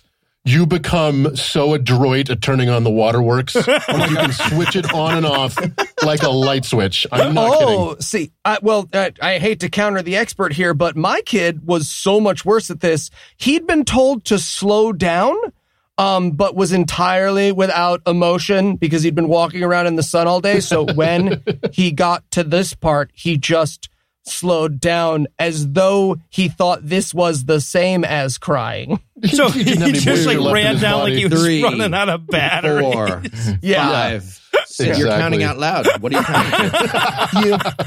You want to finish your caramel frappuccino, buddy? 8, 9. So black people. I just like that what we learned from Eli is that he finds people who are like having heat stroke and he buys them hot drinks. I think Frappuccino. Frappuccino. Okay, fine. Fucking savage. Can I just say, by the way, that crying is like if you go to a Mormon church on the fast and testimony meeting that I was talking about earlier, when people go up and they bear their testimony, and it's like socially not only acceptable, but like sort of required to cry. Yeah. Men who have not shown any emotion to their children their entire lives, men who have not hugged or even like broken a smile in front of their family, break down in tears in front of everybody in their church to talk about how much they love Joseph Smith. Glenn Beck. Oh, well, fuck yeah. So good fathers. You're talking about good fathers. I get it. It's the World Series, but for Mormons. I get it. Oh my God. So what's funny is that, yes, Elder Rogers, for whom, by the way, sincerity is not a good look. He turns on the waterworks, and then the other fucking guy, the guy they're teaching, starts crying. And I was like, oh, dude, this guy is right for Mormonism. Right, He yeah. has found his religion. He's following the cues. You mean white? That actor knows, like it said in the script, cry, but he has no fucking idea why a full-grown adult would start crying at he went in the woods and asked Jesus pretty please. So he's crying, but he's just bewildered. He's bewildered crying, right? Yeah, it is. No one could possibly cry at what we were just presented at, but boy, does he ever. They could have been tears of fear because he was being held against his will. Yeah, there could have been that. Yeah. As motivated as anything else he does for the rest of the movie. I mean, he does kind of look like the guy in Get Out. Like he's got that same stunned look. So maybe he's just like taking a spoon. Guys, I'm baptizing myself with my fucking tear ducts if this will make it go quicker. Holy shit, Mormonism is just like reverse Get Out. It's like white people trying to escape that shit. All right. So meanwhile, downstairs, Johnson has got batteries for that fucking cassette player, but he has to wait until they're done Mormoning the optometrist before he can come up, and it's taken too flippin' long. Also, can I just point out, he stepped on that tape with a wooden clog. It's broken. They fixed that. How? Yeah. Where? At a tape fixing store. Yeah, you know that It's a technology that only the Dutch have. The Dutch are famous for it, yeah. Sorry, for the people who aren't 40, hear me out. You took a pencil. You know what? I can't do it. There was a pencil involved. Ask your grandpa. If it was just the tape coming out of the thing, that's one thing. But the cassette the plastic was broken. Yeah, exactly. Powder. And Well, no, you melt it down and then it comes together like the liquid metal guy. They have technology. Well, there you go. Terminator 2. All right, so this is also the part of the Thank you. show where That was the reference. where the flip thing is coming to a head. Like I'm just like that's finally going to resolve in the bloodbath that we've been waiting for. The physical violence in this scene is upsetting. Yes. It's supposed to be comedic, but it verges on serious physical harm. Yeah, Yeah, like when he grabs his face when they're outside, and he just like smashes his hand so aggressively into Johnson's face. And I really wanted a big fight to break out because that's what would have to happen. And then like Amsterdam cops show up and just like swaddle him in blankets or whatever they do in Amsterdam. I thought this was America. this is not American. So we cut back upstairs, and I love to. So they're about to get into a fight over the flip thing, but we cut back upstairs, and the optometrist is giving all of those unrequited anyways that you give. You know, he just keeps like inching closer to the door. Okay, so you got a book. All right, great. Okay, so. You guys want to help me move this couch another foot towards the door? Great.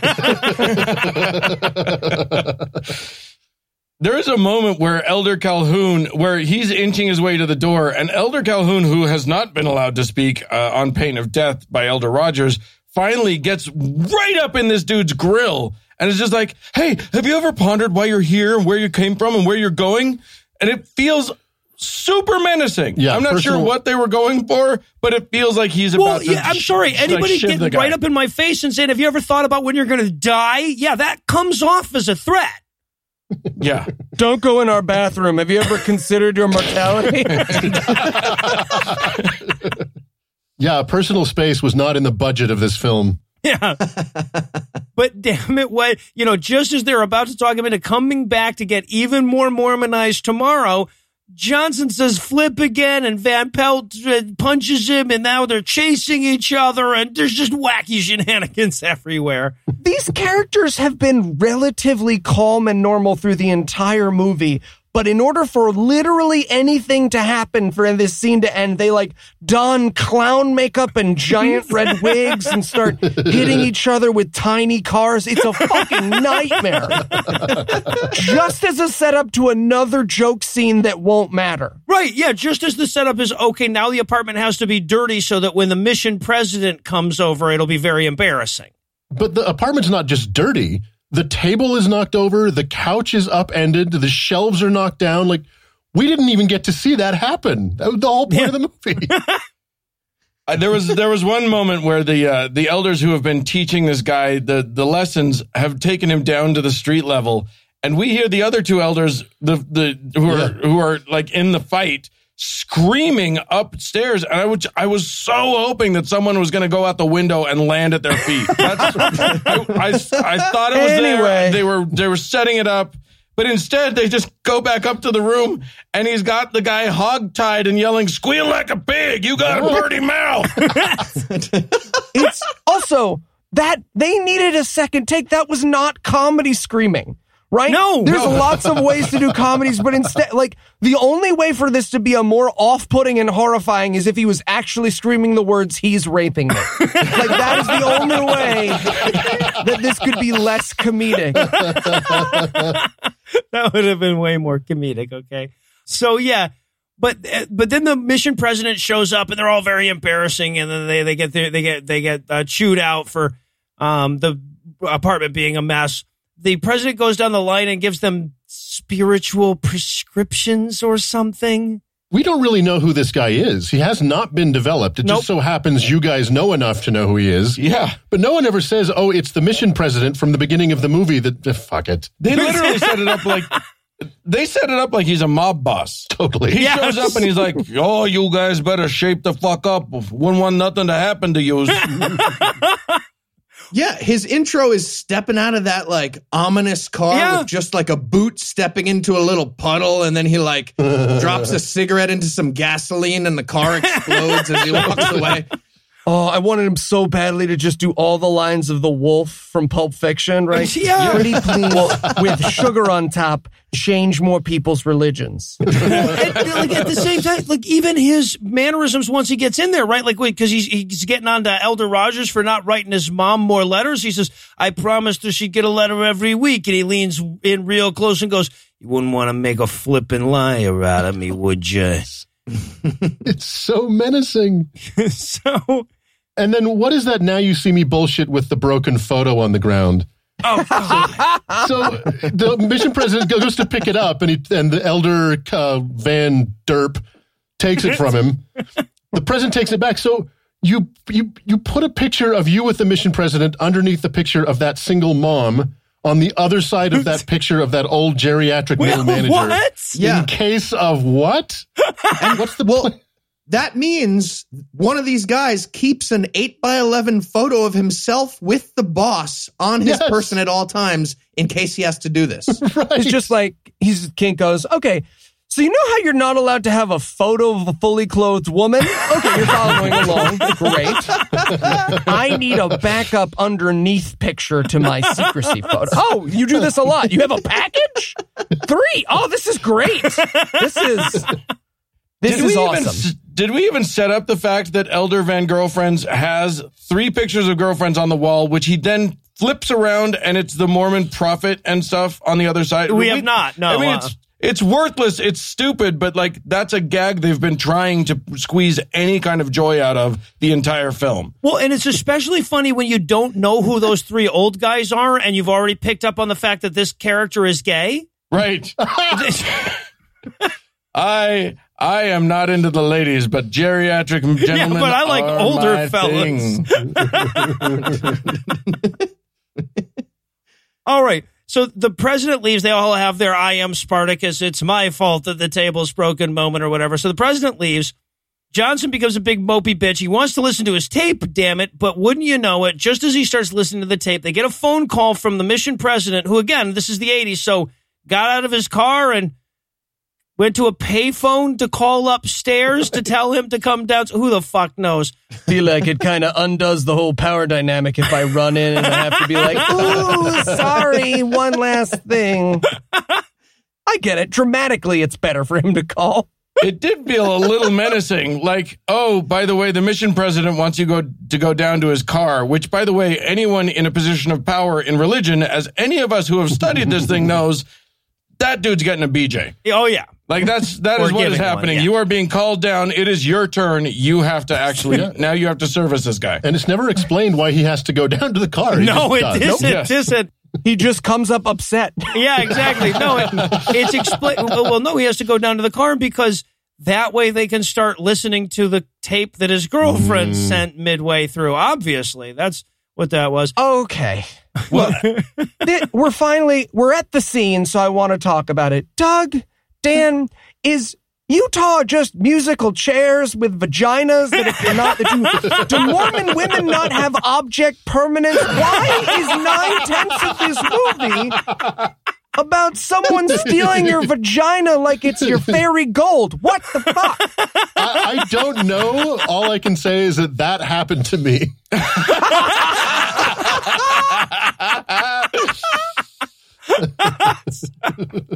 I just love, here's what I love. First of all, this scene starts with Elder Johnson listening to the tape and fucking loving it. He is listening as though this is fucking comedy gold. My girlfriend is the funniest shit ever. And then he has to leave the apartment, and then they decide, like dicks, to listen to his tape.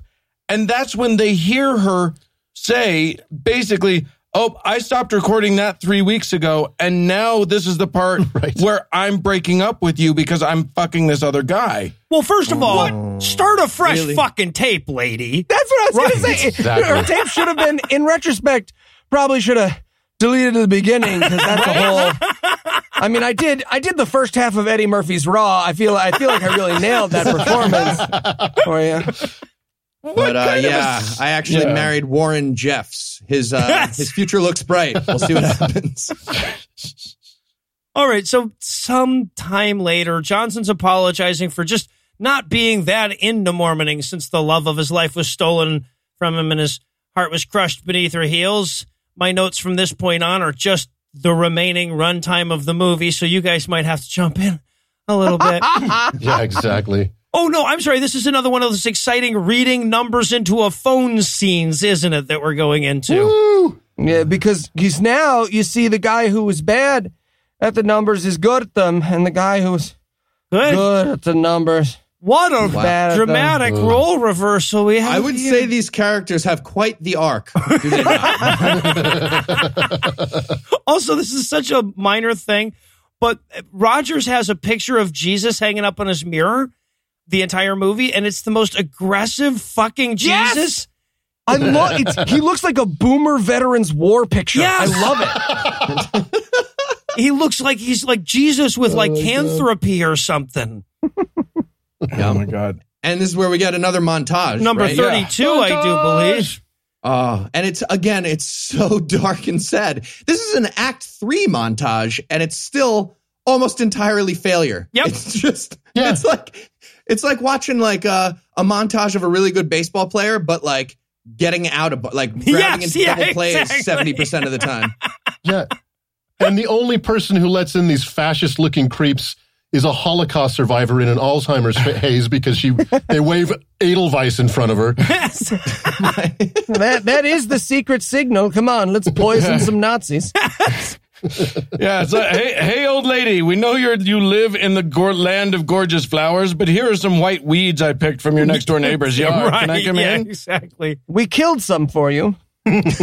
Also, there was a weird moment in this montage where right in the middle of it, they convince Calhoun to eat a fish's head on a dare or something.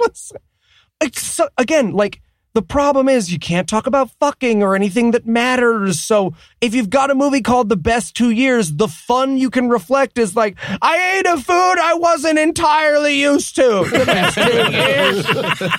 It's the best 2 years. Please don't kill yourself while you're under our care. It's the best 2 years. We don't track those numbers. Oh, God, every Oh, my God. montage is longer than the last one. Well, and this montage is so painfully sincere now, and now they're going, and of course, every Mormon movie ever has to have a montage of doors being shut in their faces because that's just how but it feels in this one like the missionaries start to like it after a while. Like, I think there have got to be some guys out there who can't come until their wife has rejected a Book of Mormon from them. I think that's, yeah, there's got to be a ton of like refusal fantasy play going on right now. Come on, honey, it's a Thursday. Just shut the door in my face one more time. Mitt Romney slamming a door on his balls. Renews it. Did you guys notice, was Elder Johnson going to beat up that happy couple on the street there? oh my God, he went after them like a pit bull. Yes. That shows up in the montage as well. I mean, I've walked around with Heath, so I'm kind of used to it, but I'm just saying. He sees a woman and has to be stopped from assaulting her. This is how his depression's playing out. Well, and then, of course, by the end of the I'm very happy. montage, I'm a happy person. and of course, by the end of the montage, Rogers and Calhoun have set the record for the Shut up. most Books of Mormon ever placed. And I'm fucking Doug's like, I know an alley on Honduras that can kiss my ass. There's a dumpster in San Pedro Sula that breaks that record. Destroys it. All right, so the montage finally comes to a close, and Johnson's getting another call about how much better Calhoun and Rogers are than his team at the numbers. Yes, this is conversation about numbers. Number 5, I believe, in the movie. Guys, I know where this is going. Calhoun's going to go home and fuck Roger's mom.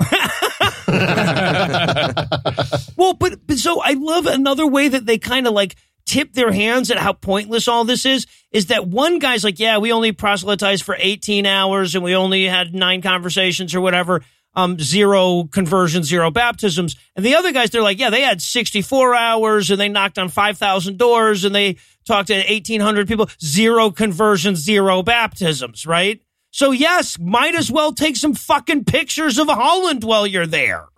Right. Jesus. Okay.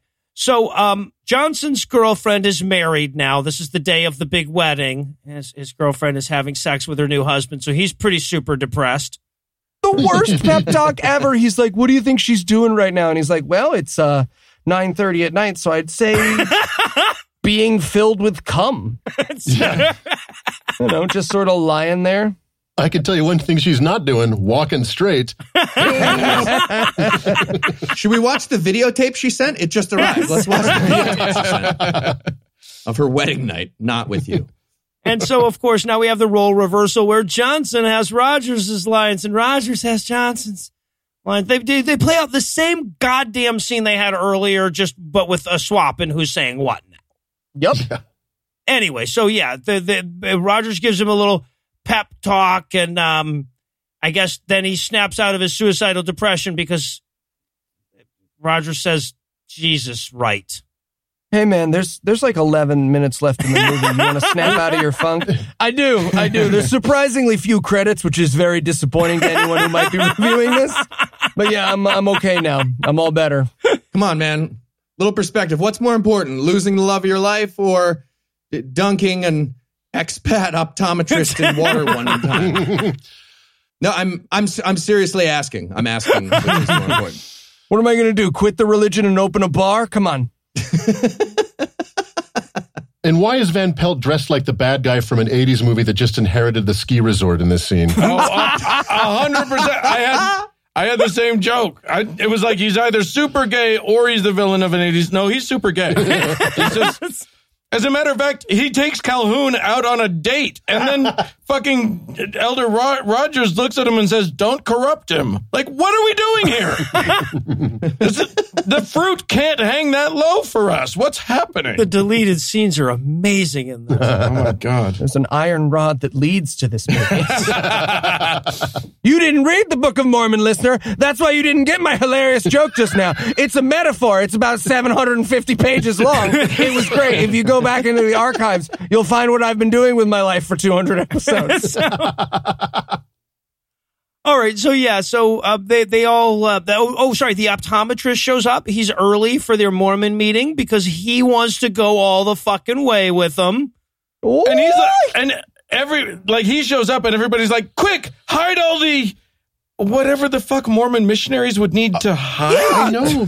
They scatter about like when someone was coming over to raid their meth lab. Yeah, quick, get all the naked women who are cutting the coke back into the back room. Yeah, right. Quick, flush them down the toilet. Flush the poop, I guess. The toilet stopped up. So, all right, and I love too because the guy sits down with him. He's like, "Hey, man, I actually want to go ahead and get baptized." And Calhoun goes, "What do we do now?" And Rogers goes, "I don't know, man. I've been here for 2 years and I've literally never gotten this close to having any reason for it." Jesus. And then they have the moment where they're saying, "Oh, would you like Elder so-and-so to baptize you?" And the guy goes, "Elder Rogers, would you accept this rose and baptize me?" And he has, I think he comes in his pants. I think he has the most orgasmic look on his face that you could possibly imagine. It's a tulip, Dan, not a rose. Well, that's true. No, because they're in Holland, but he's an American. So it's that's true. All right, but so, yeah, and what I love about this is that he's like, "Well, Elder Rogers, I assumed that you would baptize me." And Elder Rogers is just like, "Oh my God, I can't believe you asked me to be your best man." But like for the optometrist, it's got to be like, why wouldn't it be the person I've been talking to and know this? You're right. Like that would just, I feel like he was just going like, well, logically, wouldn't it be you? Yeah, I don't think he was like offering any big fucking thing. But yeah, Rogers certainly takes it like he just offered him half of the best friend bracelet. And I love Rogers' goodbye here. He's like, "Hey, a bunch of people, are going to bring up really, really good reasons to not do this. But please don't. Just don't, okay?" Well, he literally says, "I promise you'll never regret being a Mormon." And now about that wine that you like? Well, Well, and then he leaves, and Calhoun and Rogers are so excited that they embrace one another. But then Van Pelt and Johnson come in and see him hugging like a couple of homosexuals. How embarrassing for them! Do normal human hugs end up with two people pressing all of their faces against each other? They do when you mean it, Doug. Thank you. Thank you. 2 votes. We're normal. You're the weird one. You guys are crazy. Confirmed. Yes. Thank you. All right, so now it's time to baptize the fucking optometrist. But guess what? They still had some unused B-roll. So we first have to bike to the place where they're going to do it. This movie was aware of how ready I was for it to be over, and it was like, oh, no, they can't baptize them before they all have lunch in real time. No! I've never pressed the timestamp button more often. Right? Oh, my God. And I've froze stuff on YouTube for porn. Like, I have never pressed the timestamp button more often. So I love too the baptism scene, which is so anticlimactic. It's what the whole fucking movie was about, apparently. And they're like, "Are you ready to get baptized?" The guy nods like he's in a soap commercial and just rejected Brand X. They dunk him. That's done. Yeah. Question: If a Catholic priest ran in at that point and tackled Kyle into the water, does he steal the baptism? Does that ever happen? Ooh. Actually, all he has to do is sprinkle from the moving car. Yeah, right. He could right. just drive by, shoot him with a super soaker, and he'd be like, "Fuck you guys." That's why the stats are so important. You got to have the stat for steals. Follow-up question, asking for a friend if you wanted to kill yourself in a humorous way. So you ask a woman to baptize you, and then you just breathe in really hard while you're under the water. What do they think happened? They'll still count it. A, they get another number for their statistics. B, you get to go to heaven forever. This is a win-win on all fronts. They don't have to do the baptism for the dead for you. It's a great prank. I get to be dead. I think this is good. I'm not saying I've got a plan, but I've got a plan. They don't even have to bury you. They can just let you float down the river. Yeah, right. You're somebody else's problem then. Also, by the way, in this scene, there's a windmill in the background. Again, we're in the Netherlands, and this is my favorite. They literally tilted at windmills. They did. I want to add that to best worst. This is best worst. Accidentally getting ridiculed by the setting of your own movie. Like a Mormon baptism in a Mormon movie was literally tilting at windmills. It's the best fucking message they didn't mean to have. All right. So now that's over. Elder Rogers is at the train station. He's about to head home to his divorced family and the girlfriend that rejected him. There's a weird moment here where, if I'm not mistaken, Elder Johnson suggests that he may date Elder Van Pelt's 6-year-old sister. Absolutely. Yeah. That is what happens. He's like, any leads? And he's like, yeah, he's got a 6-year-old sister. And they're just like, cool. She's writing letters to him. Why is a 6-year-old girl writing letters to a 20-year-old single man? Yeah. Oh, Mormonism. Right. Well, right. Gearing up for a few more years down the road when they would be married. 9. Yeah, when she's 11. All right, and now even Van Pelt says, Flip, the joke has come full circle, guys. You didn't think they could wring any more humor out of that, and you were correct. That's right. That is how you end a movie. And Johnson chases Van Pelt around to hit him. It's the most embarrassing thing I've ever seen two theoretically adult men do. Like they look like they're 12. Yeah. But it's the perfect thing. That is the arrested development that Mormonism inflicts on them. It makes fucking that 6-year-old a little bit less terrible. Well, and then they have this scene again to show you how lazy the fucking writers are, right? So this is the scene where Calhoun and Rogers are going to part ways. The whole movie was about them being buddy Mormons or whatever. And so Rogers has bought Calhoun a gift on his way out. Now, any fucking movie writer worth 13 cents would have set something up at some point in the movie for him to give to Calhoun. Calhoun would have wanted something. Hold on. You missed why they did the whole optometrist thing? Was that all subtle Because it foreshadowing? seems really Oh my obvious God. They that all of crushed that- it. You're right. it was a setup so that he could give Elder Calhoun much uglier glasses. That was his present. I see. Your present is Glasses. eyewear. that you Optometrist. need. Nailed it. Nailed it. I'm going to have to watch it again. Yeah. Don't do it. Literally, these are my last 4 notes. The last 4 sentences in my notes. Is it not over? I'm pretty sure it's over. Okay, it's over. Fuck. But it's over. It did finally end. Jesus. All right. Well, I guess the title of the movie makes the closing question fairly obvious, even if I really don't want to hear the answer. So before we purge this flick from our collective memories, I ask you this. What the hell was the writer of this movie doing during his worst 2 years? He was a 9/11 first responder. Well, I'm just saying. I think it's realizing that he could have spent those best 2 years in Holland smoking weed and banging prostitutes. Oh, well, Provo's nice. No, probably is nice, though. It's lovely. I think it was just, look, being a Mormon is just like the movie Office Space, where he says every year, every day is worse than the day before. So basically, So it's just been it's just downhill. whatever he was doing the last year and the year before that. It's just every year, By definition. it just moves 1 year further. At the time, it Interesting. was the worst 2 years, but now, I'm going to take it one step further. The worst 2 years were the same 2 years. They were the best of times. They were the worst of times. the only 2 years of his existence. All right. Well, Doug, Dan, we're almost done with you here, but if our audience isn't, where can they go to find more of you guys?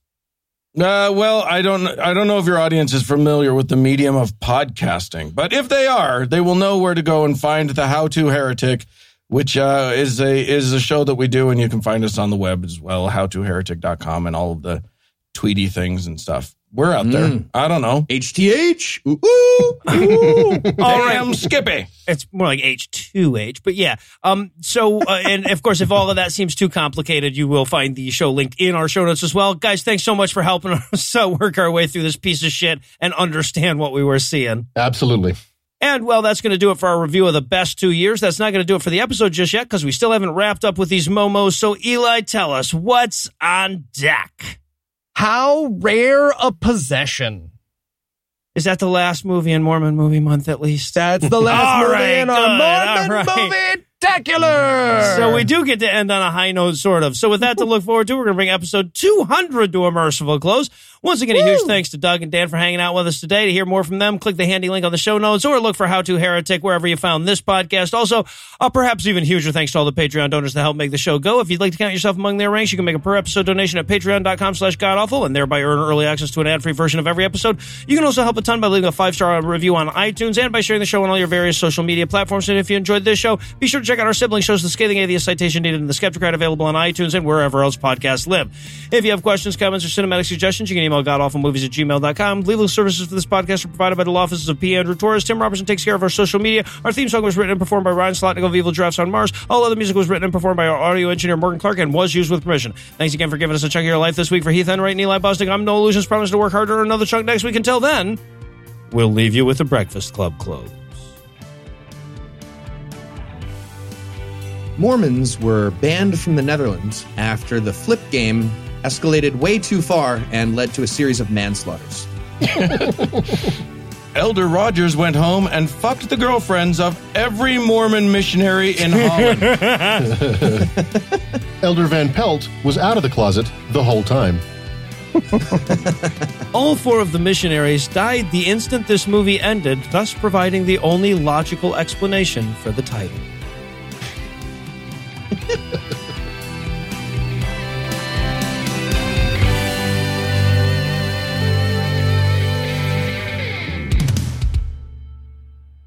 We're going to scroll, some of us quicker than others, all the way down to Doodly Doo 1. Boom. Oh, I'm sorry. Doug was first slow. there. Doug was Doug I was there before any I've of you been here guys. the whole time. You're not even here. I mean, Doug had his little cursor on there. You guys didn't have the cursor. I showed up late. I was already on the next one because I'm not in this one. That's fine. I'm not in this Shit, one you guys, either, but I I showed didn't know up. if you were doing the recording. I didn't know about Remember, the you were cursor like, I'm going thing. to tell you? I feel And like I today could I have just been there looked at the fast. Nobody told me about the cursor thing, though. Eli cheats at board games. The preceding podcast was a production of Puzzle and a Thunderstorm, LLC. Copyright 2019. All rights reserved. If you own a vehicle with less than 200,000 miles and have an auto warranty about to expire or no warranty coverage at all, listen up. CarShield has a low-cost month-to-month vehicle protection plan that covers more parts than ever. Visit carshield.com/audio to find out how you could pay almost nothing for covered auto repairs. Drivers who activate this vehicle protection today will also receive free roadside assistance, free towing, and car rental options at no additional cost. Get your free quote today at carshield.com/audio. That's carshield.com/audio.